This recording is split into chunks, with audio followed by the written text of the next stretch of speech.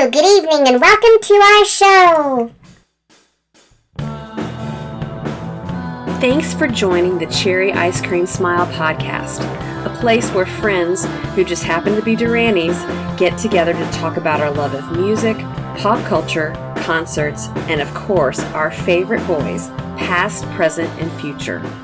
Hi, this is Suzanne.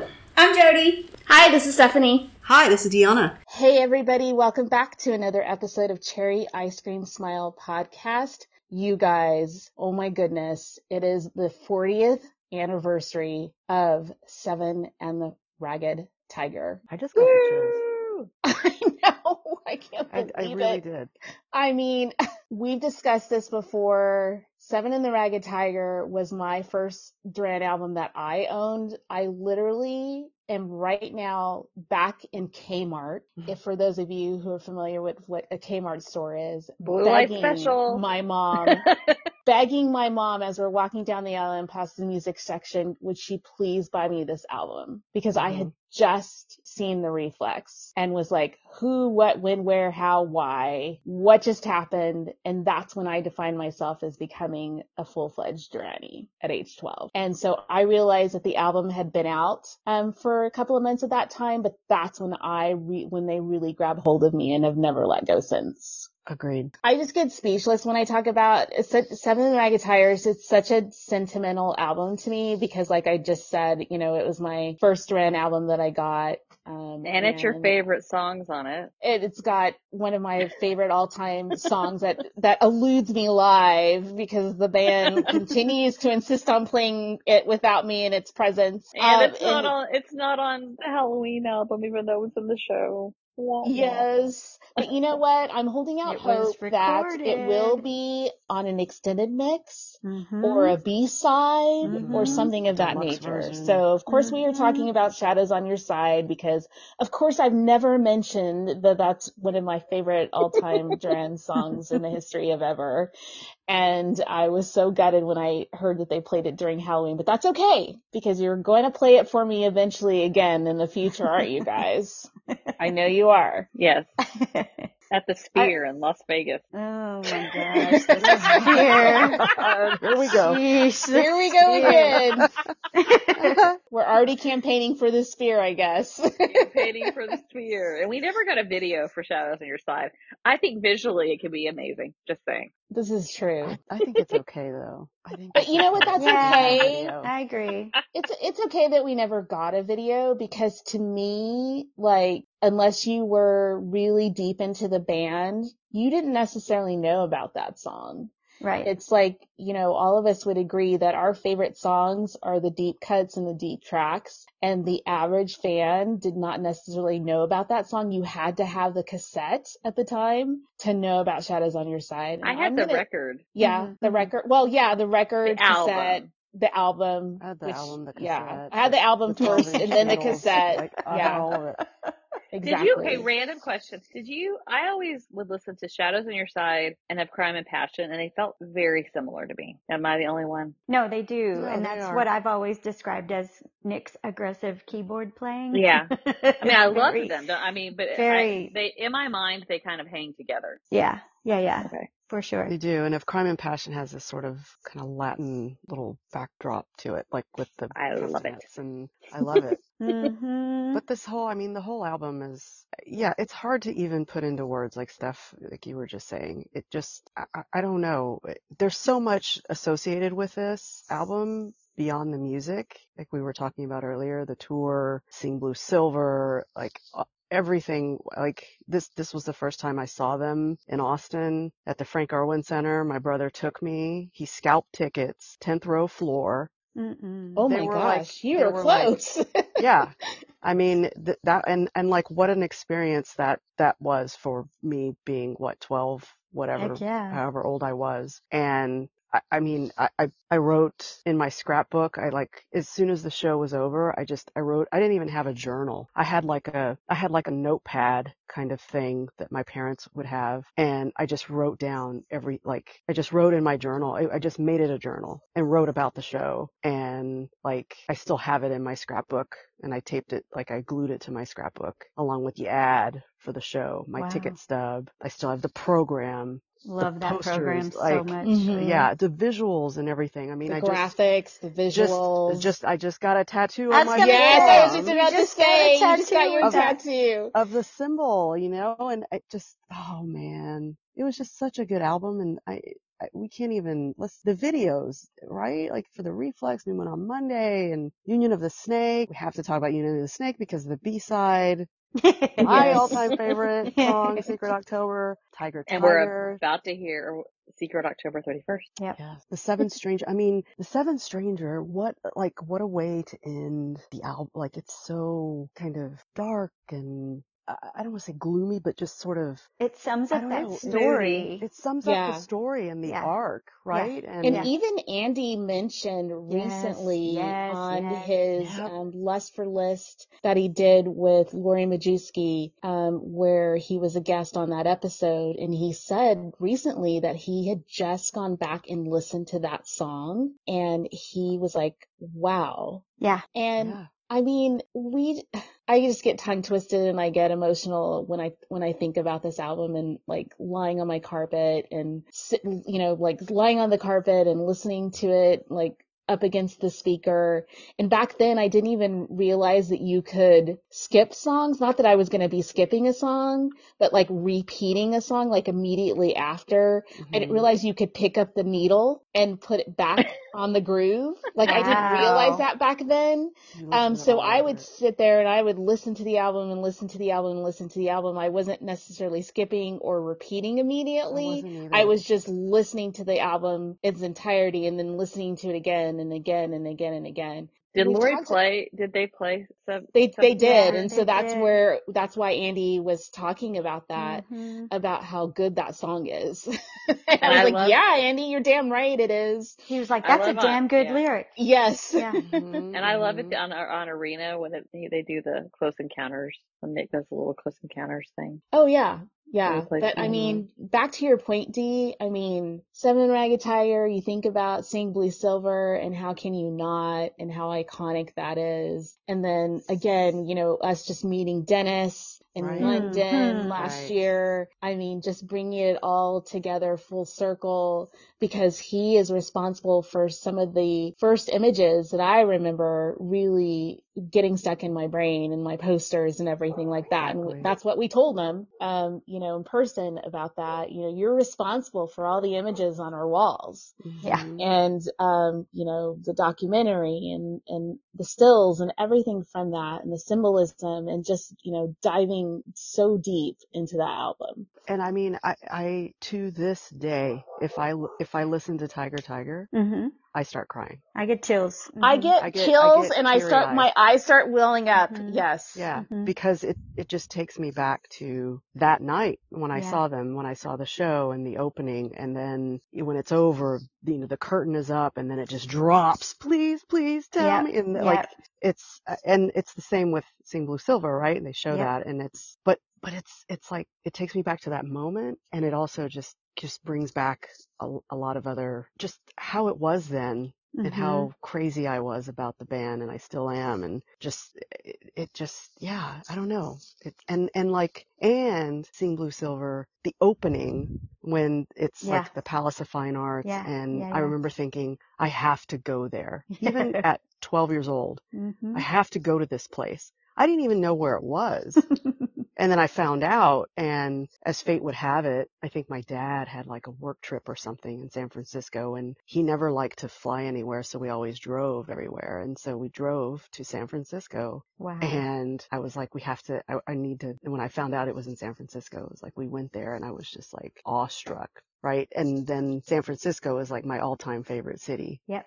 Yep. because of Duran Duran, which is crazy, right? But there's nothing, what's not to like about San Francisco. Every time I go there, I take pictures of the palace. Every time I go there, I have to go by the palace. I have to go. Yes. And I've been there so many times to San Francisco, but I have to go to the palace. That's like, that's part of my routine. Yep. I have to do it because that place is just beautiful. And I just sit there and we now know that there was a lot going on behind the scenes during the making of this album. Right. Yeah. But you would have never known listening to the album, and to think about, we talk about, oh my God, they were so young when, the first album came out and when Rio came out. But even with Seven and the Ragged Tiger, there's just so much musically going on, lyrically, sonically. There's just so much going on, and they were still so very young to be creating these sounds and this atmosphere that was going on during this album. I mean, it's just, I don't know. There's just something about this album that just always draws me in. And to this day,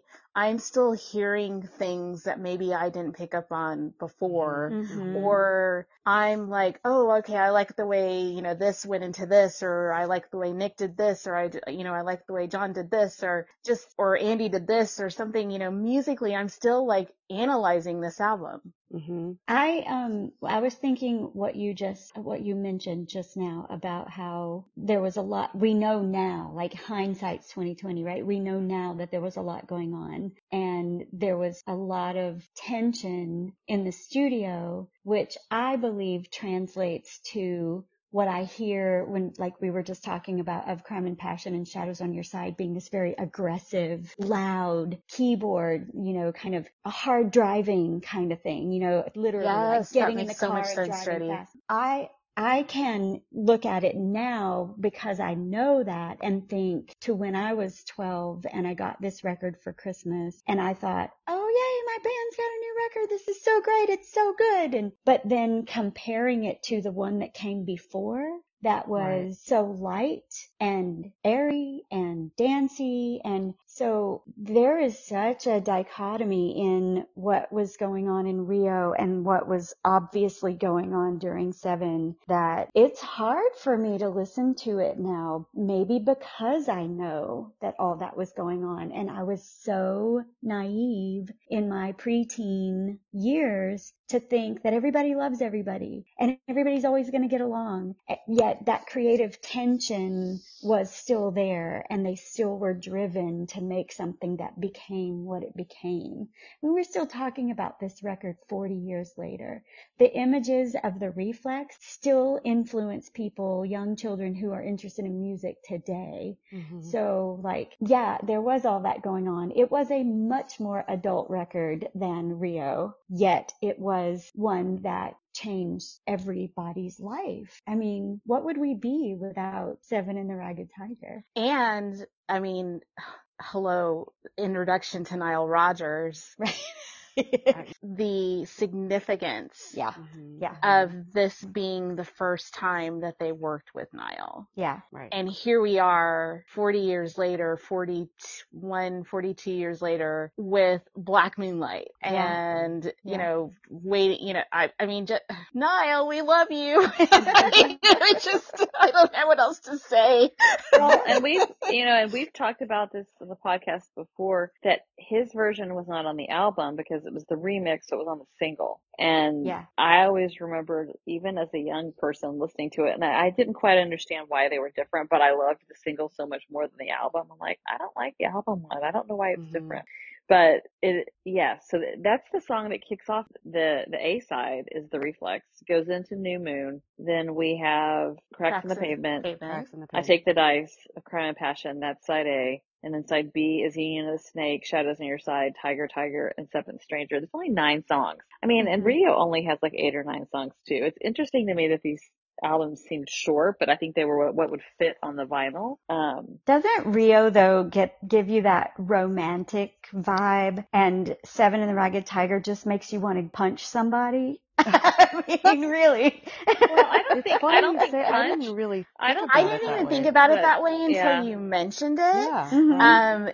I mean, it doesn't necessarily want me to punch somebody, but like, But I hear you when you're talking about how the keyboards and the guitar are a lot more aggressive. Yeah. And I just literally, in my mind, as I'm speaking, I've got a Crime and Passion Andy's guitar in my brain right now. It's like what they're you're competing saying. with each other. And, you know, I honestly, like, I'm looking at the album right now, and with the artwork, with the maps and with all of that, it almost felt more cinematic to me. And maybe because New Moon's video and Union of the Snake were even more of a movie. I mean, of course, some of the Rio videos were close to a movie, but they were like the next level of production, really. They had to keep upping their game, though, because they did and so they good did up with their Rio. game with those. Yeah, because when you think about New Moon on Monday and the cinematography, right? Oh yeah, and the location, the version. But at the same time,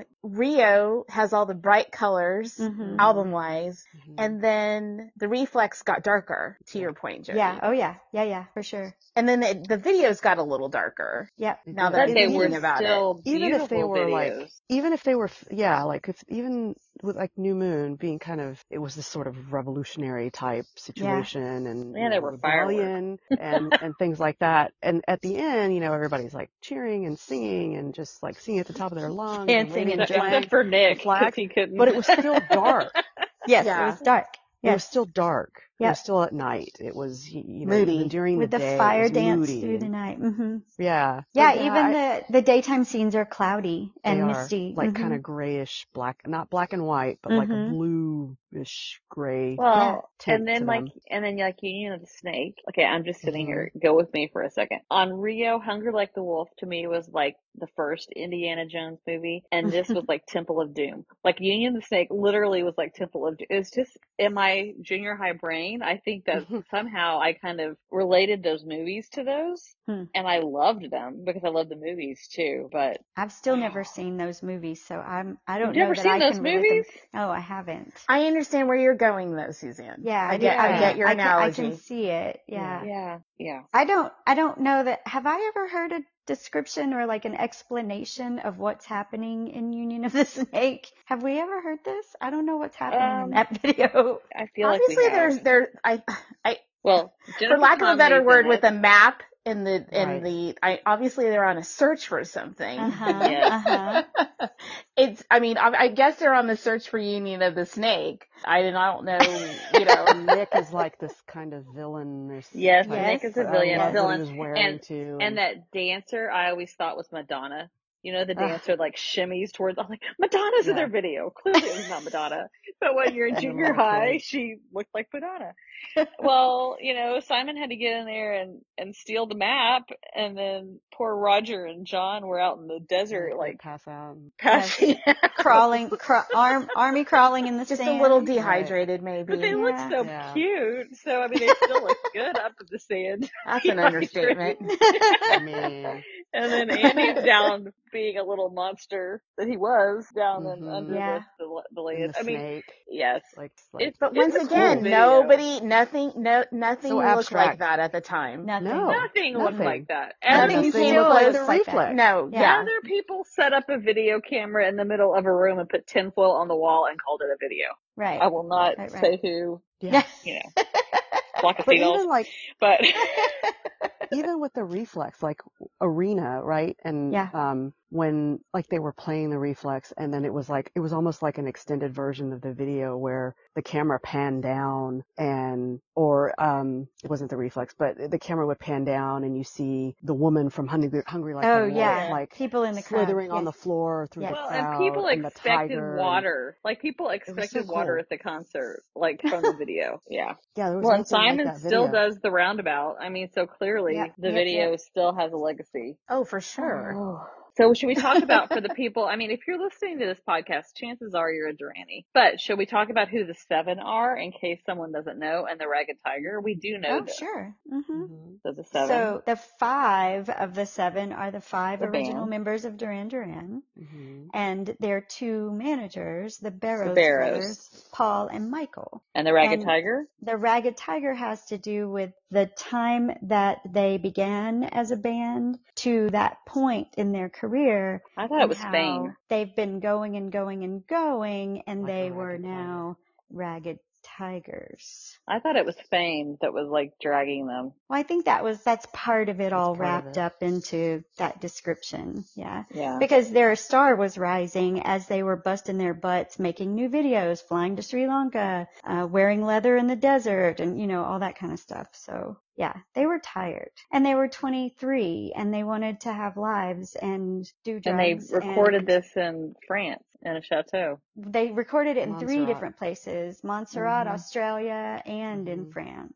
And they had to keep moving because they would run out of time and spend too much money in one place, or not everyone could meet in another place. So then they had to go somewhere else. So that was part of the fraught relationships at the time too, and trying to get everybody on the same page to do this record. Why it took so long too. The beginning of Duran Time was Seven and the Ragged Tiger. And then the fun fact, Seven and the Ragged Tiger, Rio, and the first album were all on the charts at the same time. Yeah, that just boggles my mind that they were all charting at the same time on the Billboard. But wait, it wasn't it was the first record, but it was the reissue of the first record with the American something re-release. I should know. Yeah. Yes. Yeah. But all 3 of those, so Seven and the Ragged Tiger came on while the other 2 were still on the chart.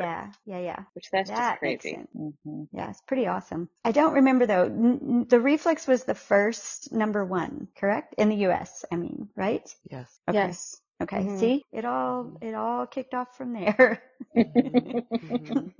And here we are 40 years later. I'm still But Hungry Like the Wolf got the most play originally on MTV. That was what really championed them onto MTV. And then coming off of this, we got Arena. So the tour that you're describing, Dee, that you were fortunate to go to, the rest of us, unfortunately, for this podcast didn't make it. We did make it to Power Station, but we did not make it to the 1984 tour. That became Arena. And Arena was my actual first, Arena or Rio was my first album, but then I got Seven and the Ragged Tiger pretty closely after, because a bunch of the songs on Arena were from Seven and the Ragged Tiger.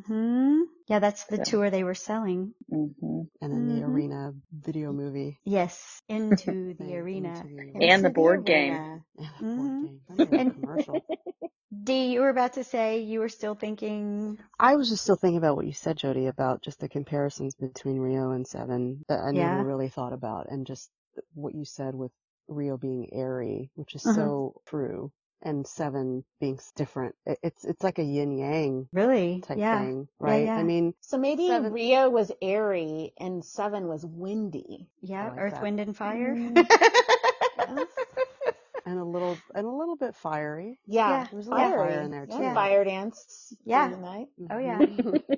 And then I mean, if we don't count Arena as the next record, because it wasn't go into the studio and make new music, but except Wild Boys. Except for Wild Boys, that's right. And thanks to Nile, Wild Boys came about. But the next record is Notorious, and I mean the difference between Seven and Notorious is, like that's a completely, obviously, I mean, it's literally a different band. And there were years, and there was also A View to a Kill and Arcadia and Power Station. That all happened in between the 2. Yeah, which are also completely different from Seven and the Ragged Tiger, completely different from Rio. But we still love Seven and the Ragged Tiger. I would venture to say that Arcadia was like an offshoot of Seven in some respects. It was more of an offshoot of Seven, for sure. Was like, it went more in the artistic direction and the artsy direction. Power Station obviously was something completely different and was a fantastic album as well. But I think Power Station took the rawness and the fiery sounds against, aggressive guitar, to Jody's point, and took that further in a direction that they could take it for Power Station. And like you said, Dee, more artistic and moody and gray. For Arcadia, but absolutely, absolutely. Well, because honestly, Seven Stranger could have been an Arcadia song, like Lady Ice kind of is Seven Stranger, so. Right? Yeah, and so that's what I'm saying. Bridge to Arcadia. It's like an extension. You're right. Now, okay, so that makes me think of something I read Andy has said. He said that Duran Duran could have gone more the way of Pink Floyd. So I'm guessing he's talking about, because I don't know the context, I just know that quote. I'm thinking he's talking about when he was last recording with the band pre-reunion, which was Seven and the Ragged Tiger. So Is that the darkness? Because I don't know enough Pink Floyd music to make an informed decision, but I'm thinking what I know of Pink Floyd is kind of ethereal and dark, more perhaps guitar experimental. heavy. Yeah, more. Perhaps I think more. he was talking about the experimentation. So I might say Seven and the Ragged Tiger might be what he's referencing, could have been the jumping off point for a future Duran Duran that Andy foresaw might have been more like Pink Floyd. I don't know how I feel about that, but I don't think it would have happened because of the Duranis, to be perfectly honest. Like I think if Andy was at the helm and he turned it to more of a rock band like Pink Floyd, I don't know if the fans would have gone along with it. Well, but Pink Floyd is, I mean, they are a rock band, but they're not rock in the sense of like a power station type sound rock or a hard, like a heavy guitar. It is more experimental, a little more ethereal, you know, I mean, listen to The Wall. I mean, it's not, you know what I mean? There's more experimentation happening in the sound, and even some of the later stuff that they did, like, what was it? The Division Bell? Is that what it's called? I remember because I saw them on that tour. It was like in the 90s. But anyway, so I could see that because that's sort of their roots. That's like what they're cut from, right? With punk and chic and, you know, all this kind of blending of that. And so I could see that.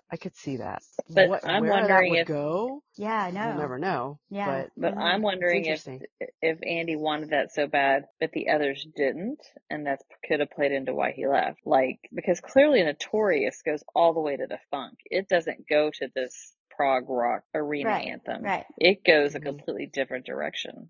And that included, you know, Nick and John, who started the whole thing. Yeah. So this is definitely a philosophical debate for sure. Well, I think he's spoken a lot about what he believes could have been the direction of the band, and Pink Floyd's the most specific that he's mentioned. So I think we're going to record an Andy episode one of these days, and we need to bring this up again because I want to do some more digging on that and see, like, because even like Reportage has a sound to it, and he's described what he believes that sound is. And I think it has to do with the sound that he thought they might be creating post Seven and the Ragged Tiger. So yeah, let's talk about this again later. Yeah. Okay, I'm looking. Stay tuned. Stay tuned. I want to circle back again to the actual album cuts. So live, we're hearing the Reflex, and sometimes we hear Yin and Snake, and then they threw Shadows on Your Side momentarily into the Halloween show. But they don't really go back. Well, and then we get New Moon, half of it. We don't get the full song. But it's like some of these songs we haven't heard in a minute, like, or ever. I'm trying to think. Like So yeah, in 84, it included Tiger Tiger, Seventh Stranger, Reflex, New Moon. What else did they play off the record even during the Seven tour? I mean, the tour, I think, probably played most of the album, but Arena, what you're talking about is what got recorded to Arena, because there's songs on here we've not heard. I need to break out my yearbook. Like Cracks in the Pavement, Take the Dice, Crime and Passion. Hang on, I'm pulling it up to see if I can find something. I've never heard Seventh Stranger or Cracks in the Pavement or I Take the Dice or of Crime of Passion live personally. I did hear or Seven, obviously. Or Shadows, obviously. But I did hear Tiger Tiger on the All You Need Is Now tour. Like as an intro? No, they played it. No, they just played it. Yeah, they played it. I remember that. During the set. Right. Simon Willscroft. Oh, yeah.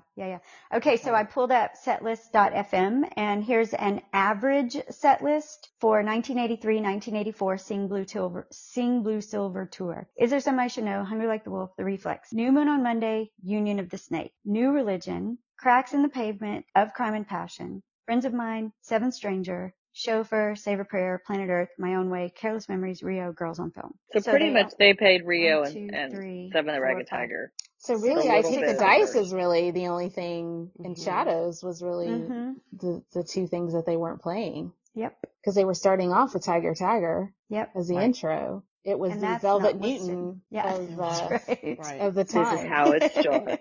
Yeah. Oh, I love to say that. I love that moment. I love that moment too. Like now, fast forward to to now, even ACL, right? That was the first time we heard it. Yeah. Velvet Newton. And just like it evokes the same feeling. Right? That it's coming. They're coming. Yeah. They're about to get on stage. It's like, and but the moodiness of it all, and it's like builds up the anticipation.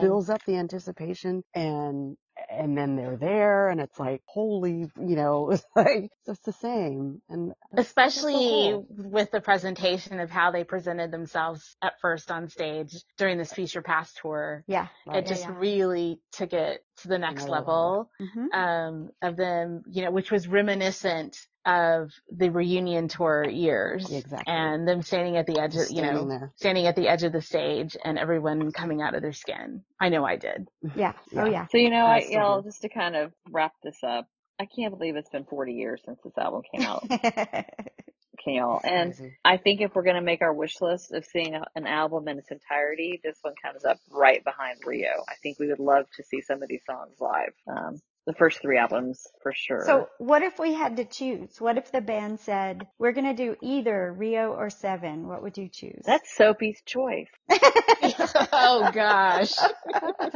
Rio on one night and 7 on the next night. Right, exactly. That's the answer. That's the correct answer. There it goes. There it is.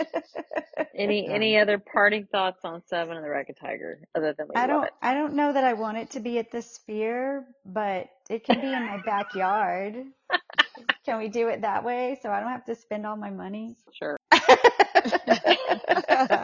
If you could pull off a Duran Duran concert in your backyard, Jody, I am there. Yeah, I know where you live, so we're good to go. See? Yeah.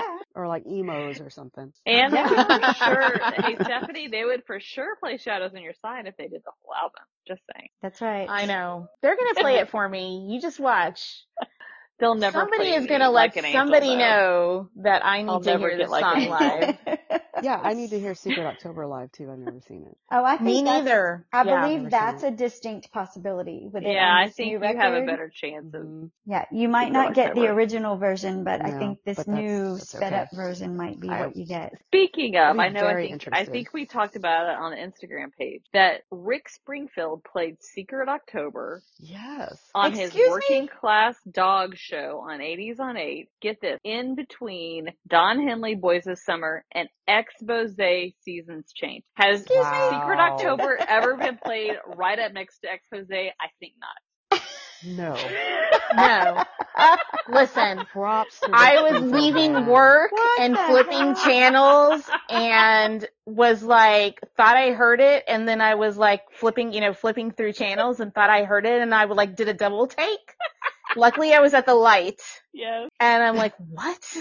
Well, after you posted it, I heard it come back on. So that's why I know what the playlist was. Yeah, I knew Expose was after. I didn't know what came before. Yes, Boys of Summer, which actually, I love that song. That's and a I great song. I kind of don't hate Boys of Summer and Secret October. But going into Expose, I have never in the world has it ever the theme of been his those two songs. His show, he always has a Seasons theme. Change Yeah, was the theme. seasons Yes, change. yes, Yeah, it was seasons. So it was about seasons. Yeah, but hey, yeah. But props to